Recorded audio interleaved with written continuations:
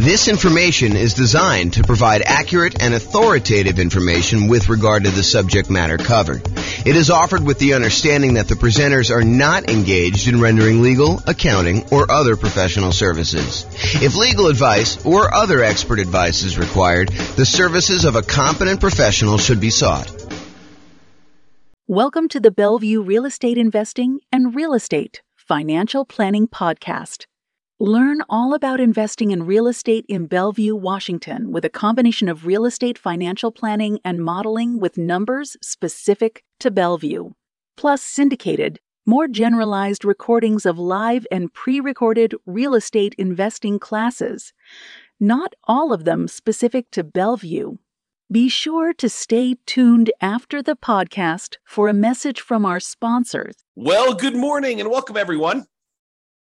Got a pretty exciting class today. I think this is like the traditional comparison that you've been waiting for. It is the class about, is it better to buy 20% down rental properties or to invest in the stock market? And we will do this analysis in about 300 US cities. So the idea is, what if we decided to look at if buying 20% down rental properties as an investor, no nomad, no house hacking, no BRRRR, no kind of like fix and flips or anything like that, just buying traditional 20% down, non-owner occupant investment loans on rental properties in that market, using that market's kind of median price home and the rents that they would get from those types of properties as quickly as they can. Basically when they've saved up enough for a down payment to do that. And in the meantime, they'll be investing in the stock market, just like the stock market people are going to be investing in. And so they'll kind of say, is it faster to do these 20% down rentals in order to achieve financial independence and to figure out how much of net worth they have at year 40, which is kind of our cutoff point for doing that. So we'll go look at all those numbers and we'll see once and for all, although it's not really once and for all because there's all sorts of variations in these things. But we will see once and for all with this particular set of assumptions, which one is better? Which one gets us to financial independence faster? Which one gives us a higher net worth? Which one's riskier? And so we'll look at a lot of those different things. So I've modeled this out in about 305 US cities. And so let's look at it. In both scenarios, whether you're doing 100% in stocks or you're doing buying up to 20% down rental properties, in both those cases, I assume that this particular person was renting the entire time. They were not buying owner-occupant properties to live in first and then doing the strategy. And the numbers would change if they decided to buy an owner-occupant property and then do either all investing in stocks or then do all buying 20% down rental properties, up to 10 rental properties. The numbers would definitely change because then they'd have an owner-occupant property. It would change a lot of the characteristics of the investment. That owner-occupant property matters a lot. I'll say it that way. And we'll see that come up time and time again when we do our analysis, because this is sort of like part of a series of classes where I look at comparing two different strategies and I show you how they do head-to-head. In case you haven't noticed, that's what I've been doing. About once per week for these live classes, I've been doing a head-to-head comparison of different strategies, and then we publish this eventually to the podcast and put it on the website and stuff like that. So you can see, though, these different comparisons, and you will see over time that buying that owner-occupant property has a significant impact on how things perform. And most of the time, it's better. So if you get nothing else from this stuff, look hard at whether you should buy an owner-occupant property first in your marketplace. Okay, so in this case, though, we're talking today about putting 20% down, buying rental properties, or investing in stocks. In both of those situations, both those scenarios, they're renting the entire time themselves. They are not moving into a property that they own. Okay, trying to make it as fair of an apples-to-apples comparison as we can. In the cases where they're putting 20% down, they save up their money until they have 20% down for non-owner occupant property, and then they repeat that until they have 10 properties, 10 rentals in total. Then they stop buying. Any extra money that they have coming in, they stick in the stock market, just like the people investing in stocks, except these guys would have 10 rentals at that point.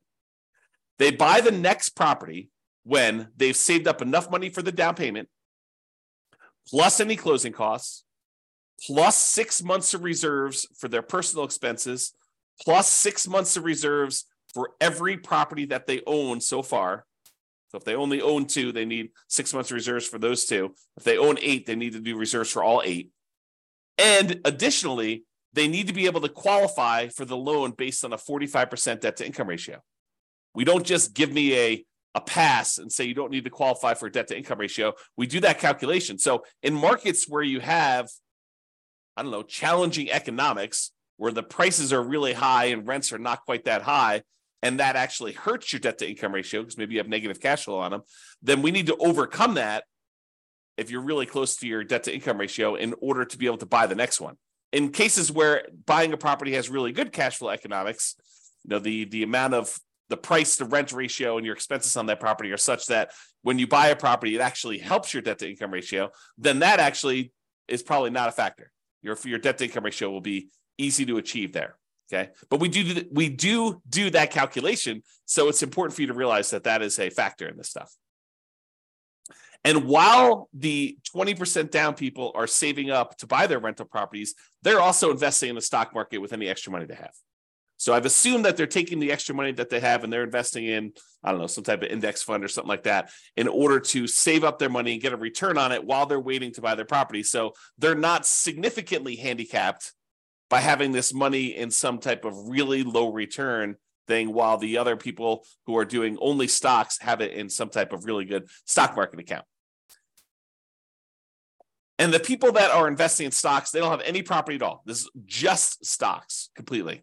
And if you want to see the comparison of this, I have the URL on the screen. I'll try to put it in the show notes. If you're listening to this on a podcast, so you can kind of go and tag that. If you're watching the video, you can see it there and type it in. Or just go to the model page and you can go find the one that says 20% down payments versus stocks. And you can find it that way too. All right. So what does it mean for them to be financially independent? I want to talk about this so that you understand what triggers someone being financially independent. And this is the same definitions I've been using for people when they're thinking about being financially independent themselves, but this is the mathematical way we determine if someone is financially independent. And it comes from 5 different sources. I'll cover the 3 easy ones first. There are 3 sources that are super easy. It's all the passive income. So passive income from any Social Security, which we're not modeling in this case.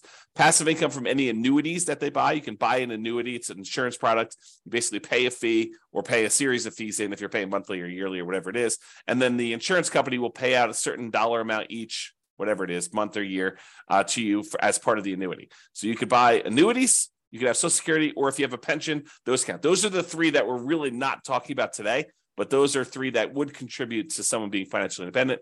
The 2 we're primarily focused on today is, number 1, net positive cash flow from rental properties, and number 2, any invested assets that they have, like assets they have invested in the stock market, as an example, times the safe withdrawal rate. And that gives you, if that number exceeds your expenses, then that means you're financially independent. So either the net positive cash flow you have coming in from your rentals exceeds your expenses, or your invested assets times your safe withdrawal rate exceeds your expenses, or some combination of those 2 exceeds your expenses, then you're considered financially independent. So let's say your expenses, I'll say this too, the expenses in each city vary. So the person living in Mobile, Alabama is earning a different amount than the person living in Los Angeles, California, because they need to be able to afford properties in those marketplaces.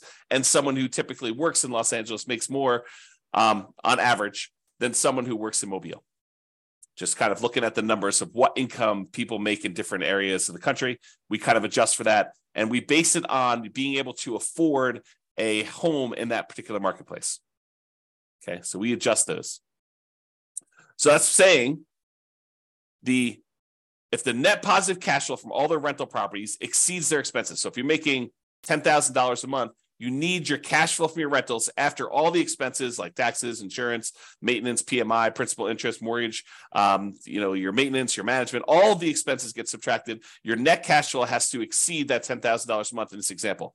Or if you've got whatever it is, $5 million invested in the stock market, and you're timesing that by a 4% safe withdrawal rate, which I think is what we use for this, then that would be whatever that is per year.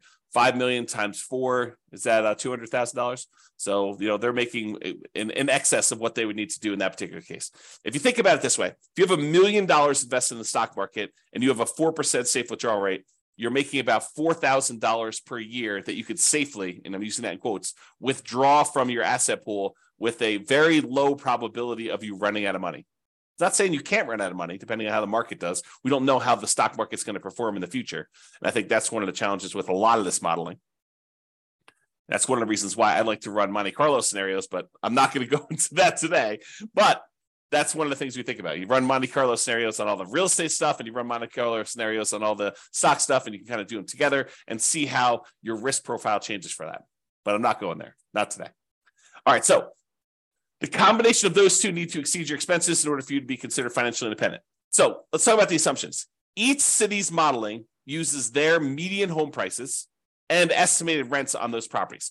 We did not apply any of the 88 strategies I have to improve cash flow. So these are not like optimized properties. It's not like you went and you found the best of the best of the best deals and you applied all the best kind of practices we have for improving cash flow on all those in order to optimize for whatever your cash flow would be.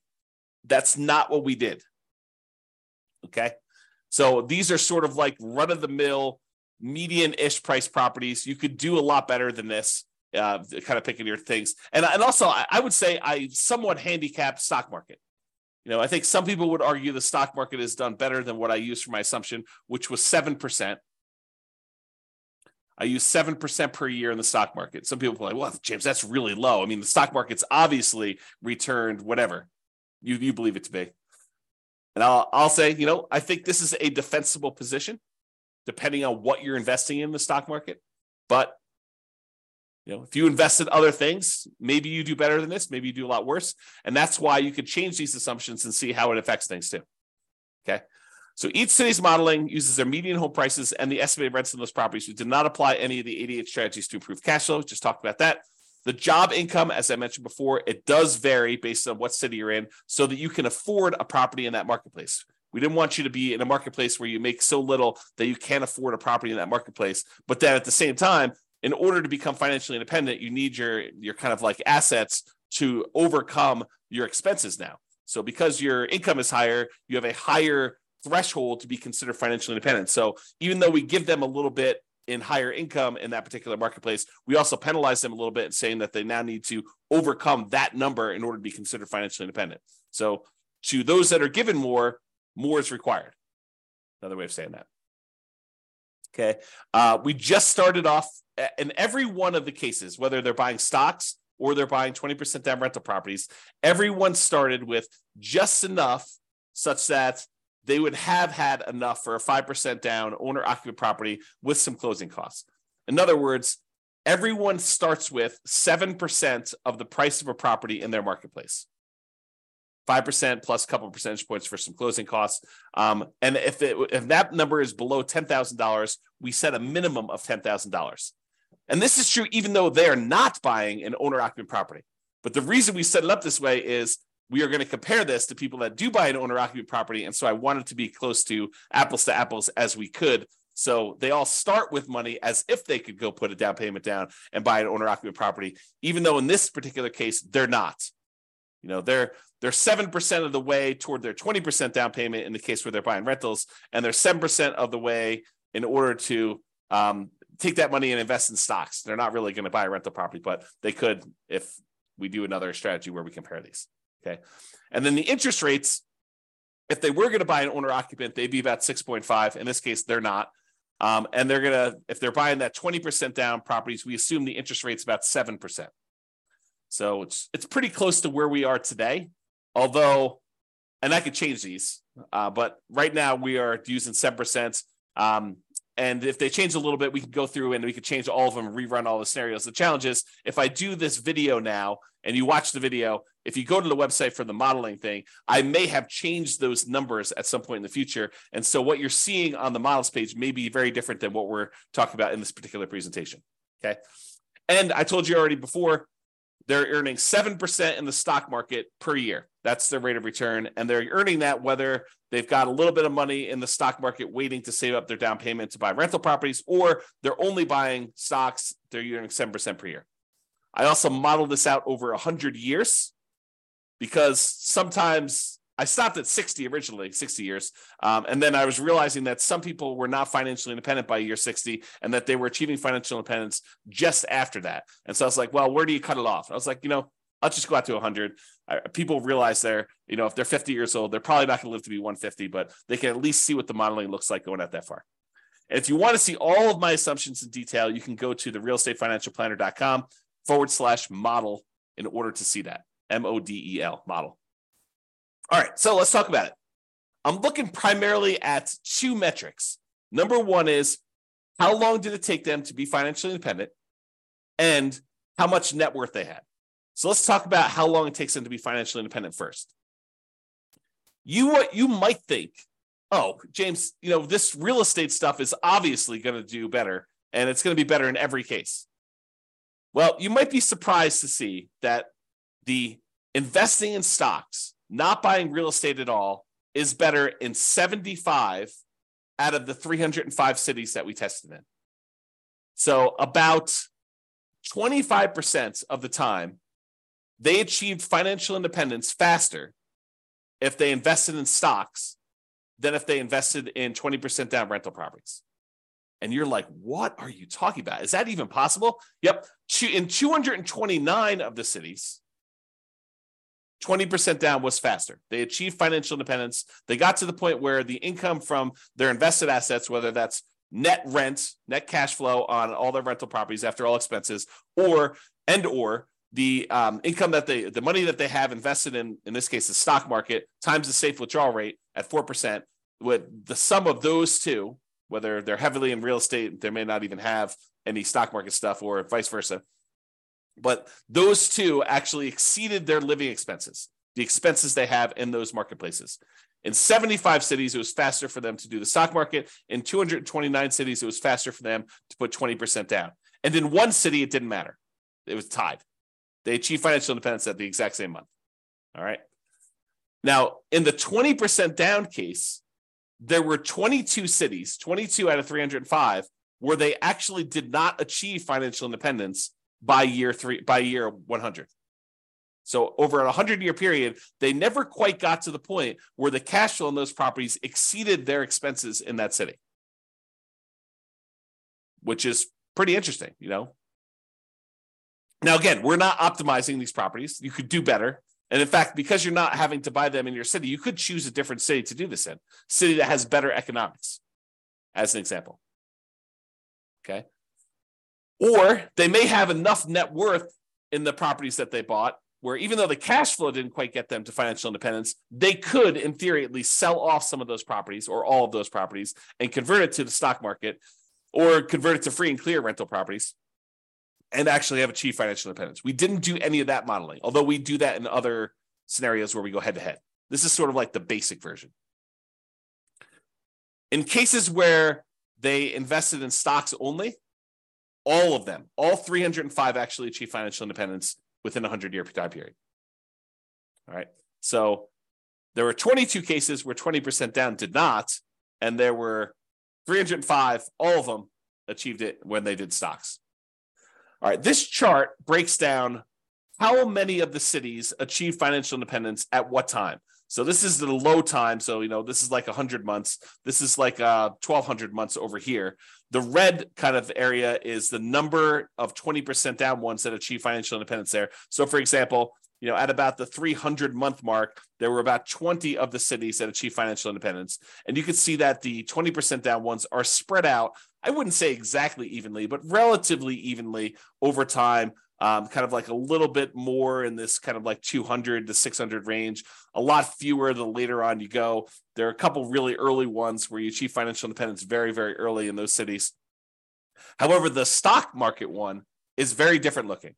There's a whole bunch, almost 80 cities that achieve financial independence, just after this, whatever this is, 550 month period. And then there's a bunch that kind of achieve it right after that. And then a whole bunch kind of like taper off, so you don't have very many at all the later you go.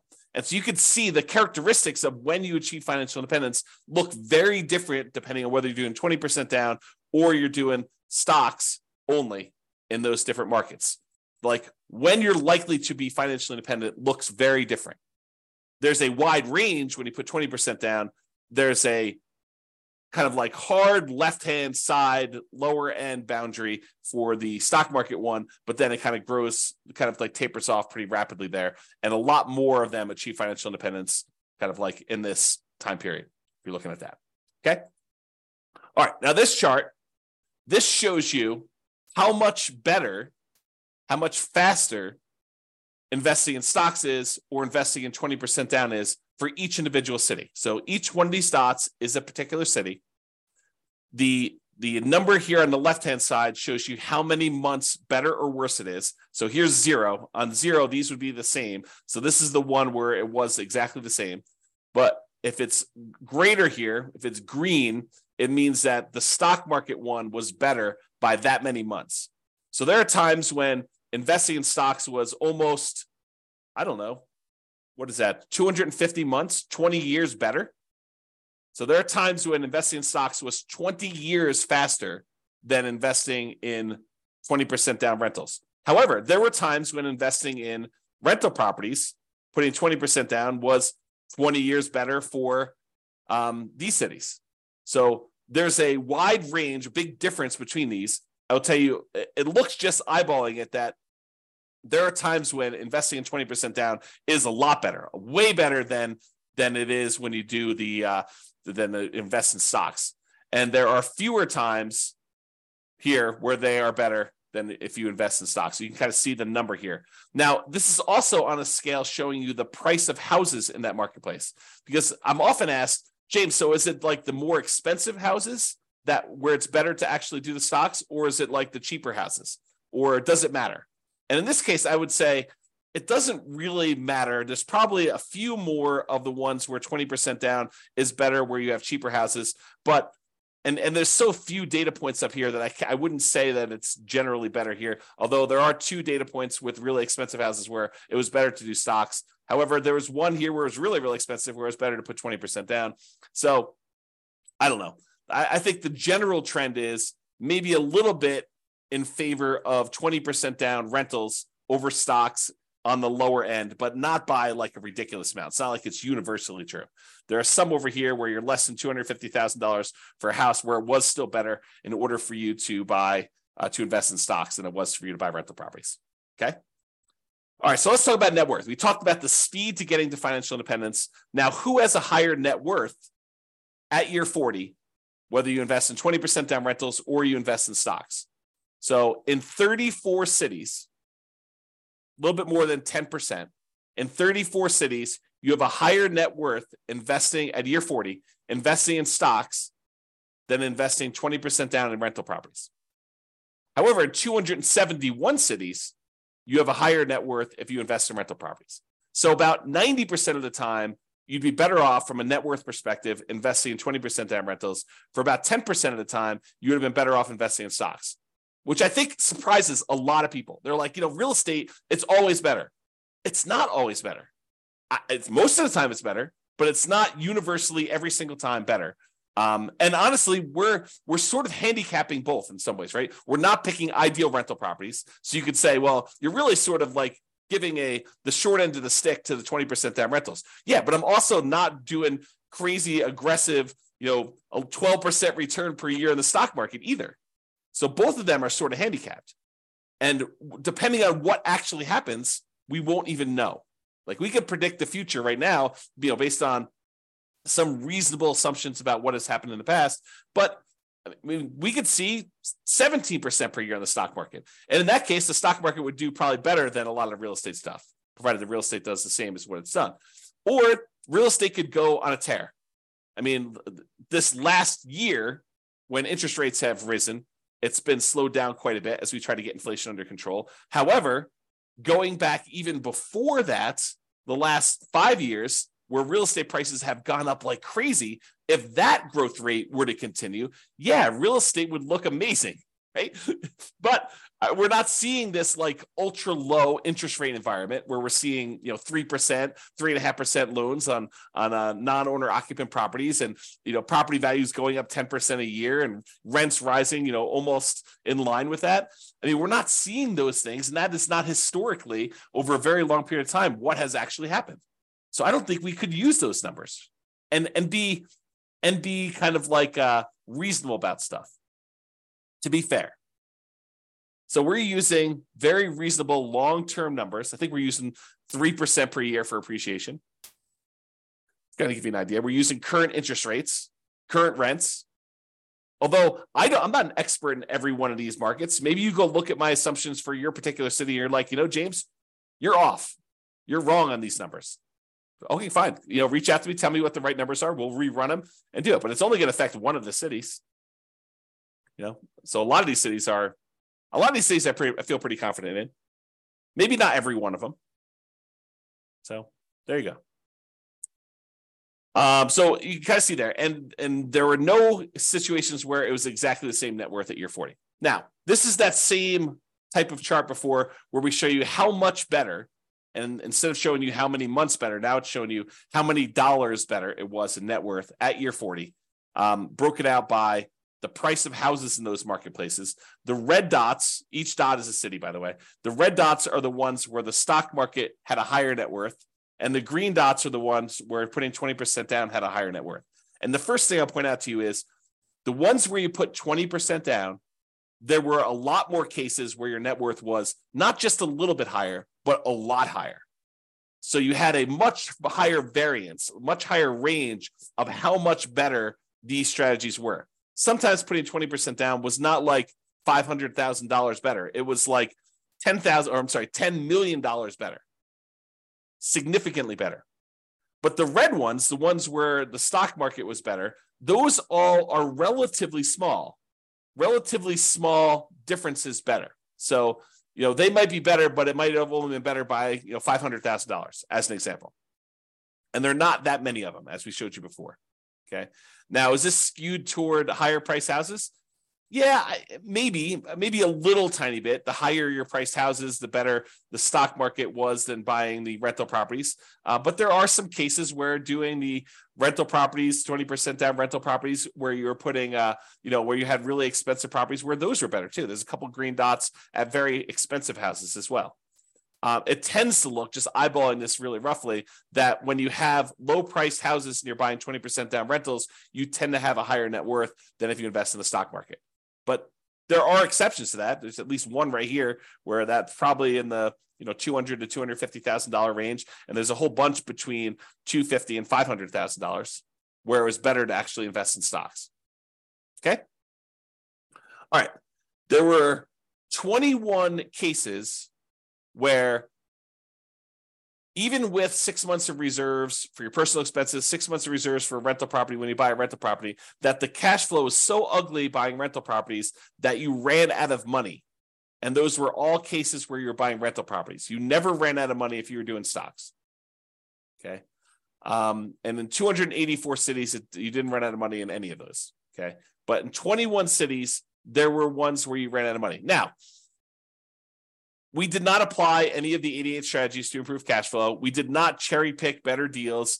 If you happen to be in a market where the cash flow is really, really, really, really ugly, you don't have to buy into your marketplace. If you're in a city where, every time you buy a property, it's negative $3,000 a month cash flow, maybe you go to a different city. That just seems obvious to me. Or maybe you do a different strategy. You don't put 20% down in those cases where you'd have significant negative cash flow, because the more you put down, the less negative cash flow you're likely to have.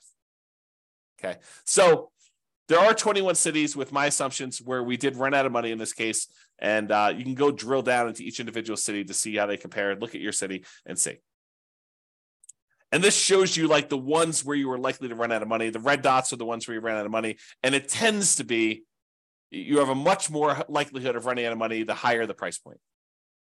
So sorry for people in California where you have really expensive properties.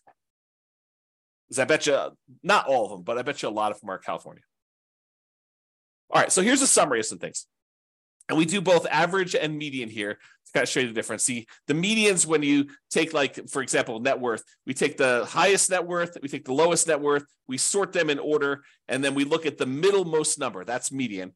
Or we take the stack of all the different net worths, we add them all up, we divide through by the number that we have, and that gives us an average.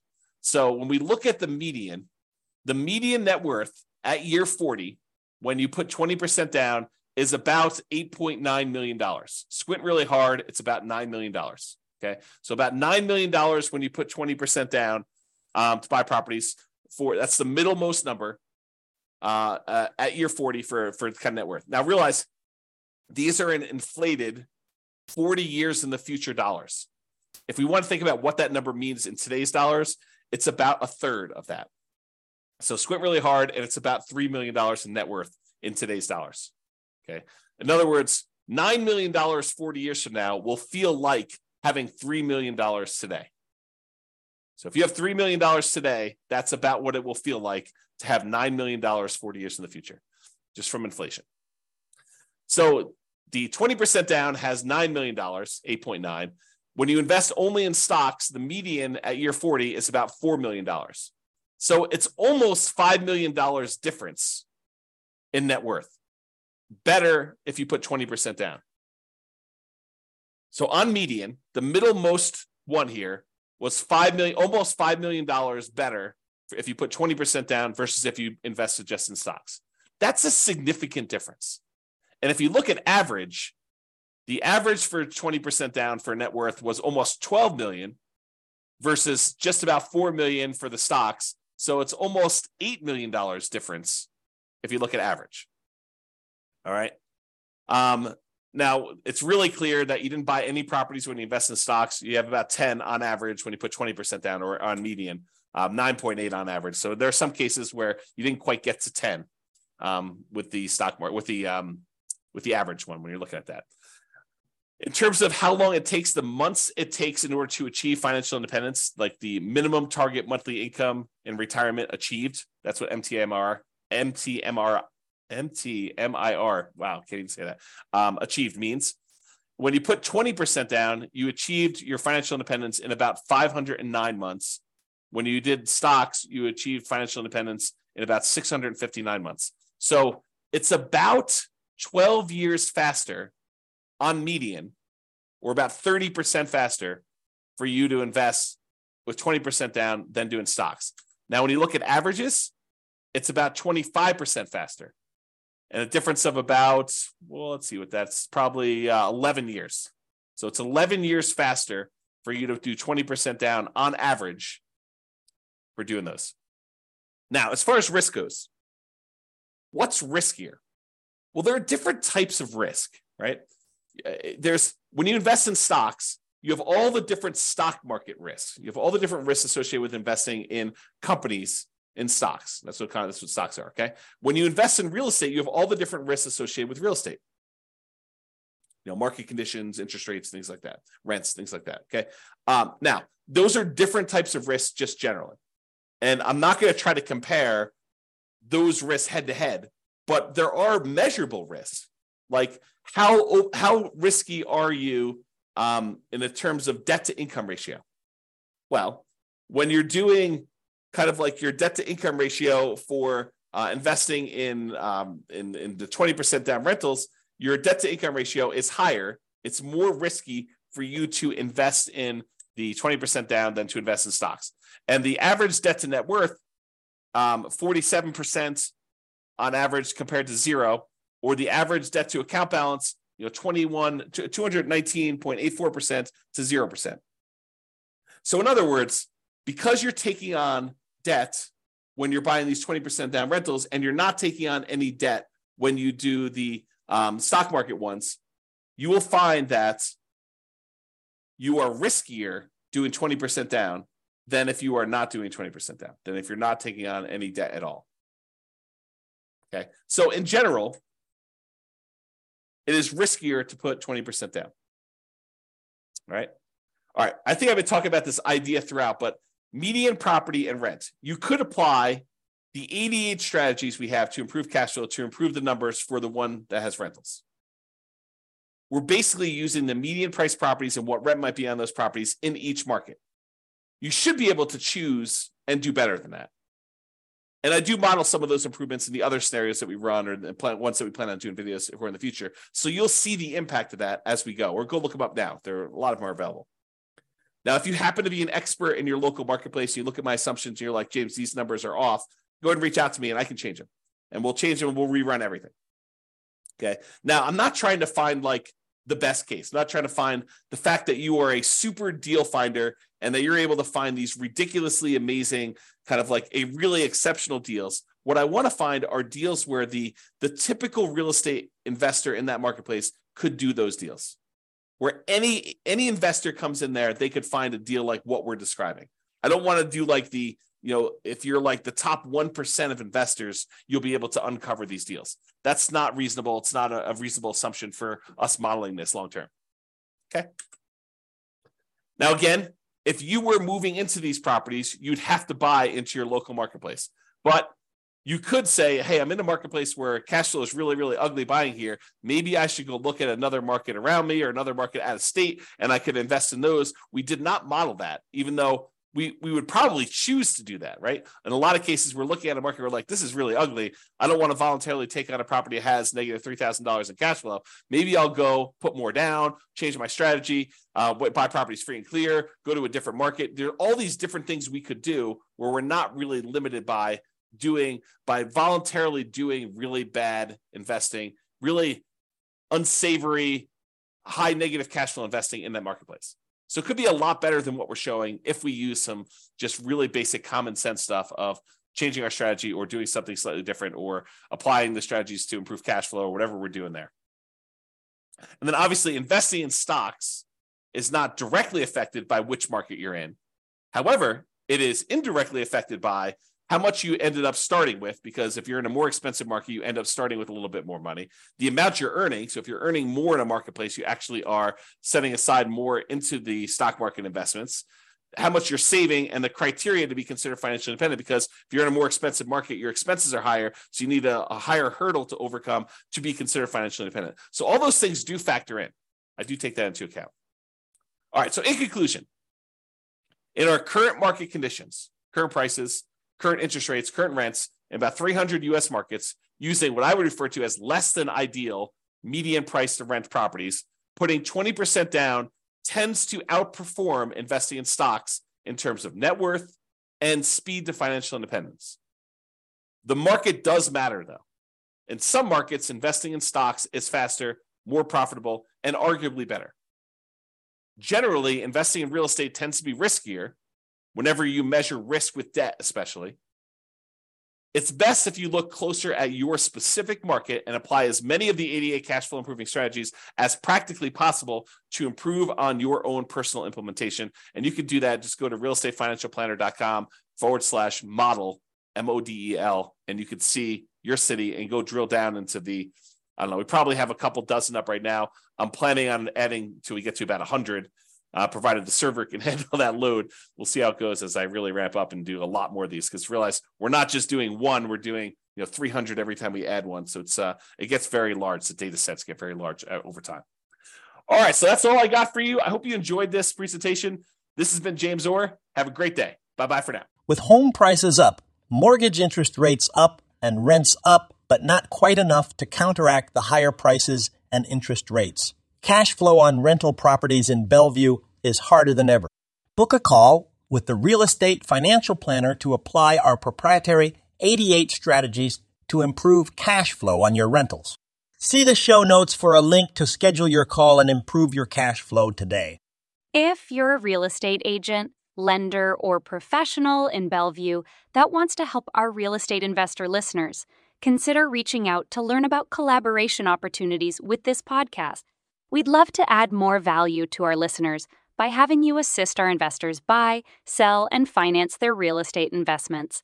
See the show notes to schedule a call to discuss collaboration opportunities.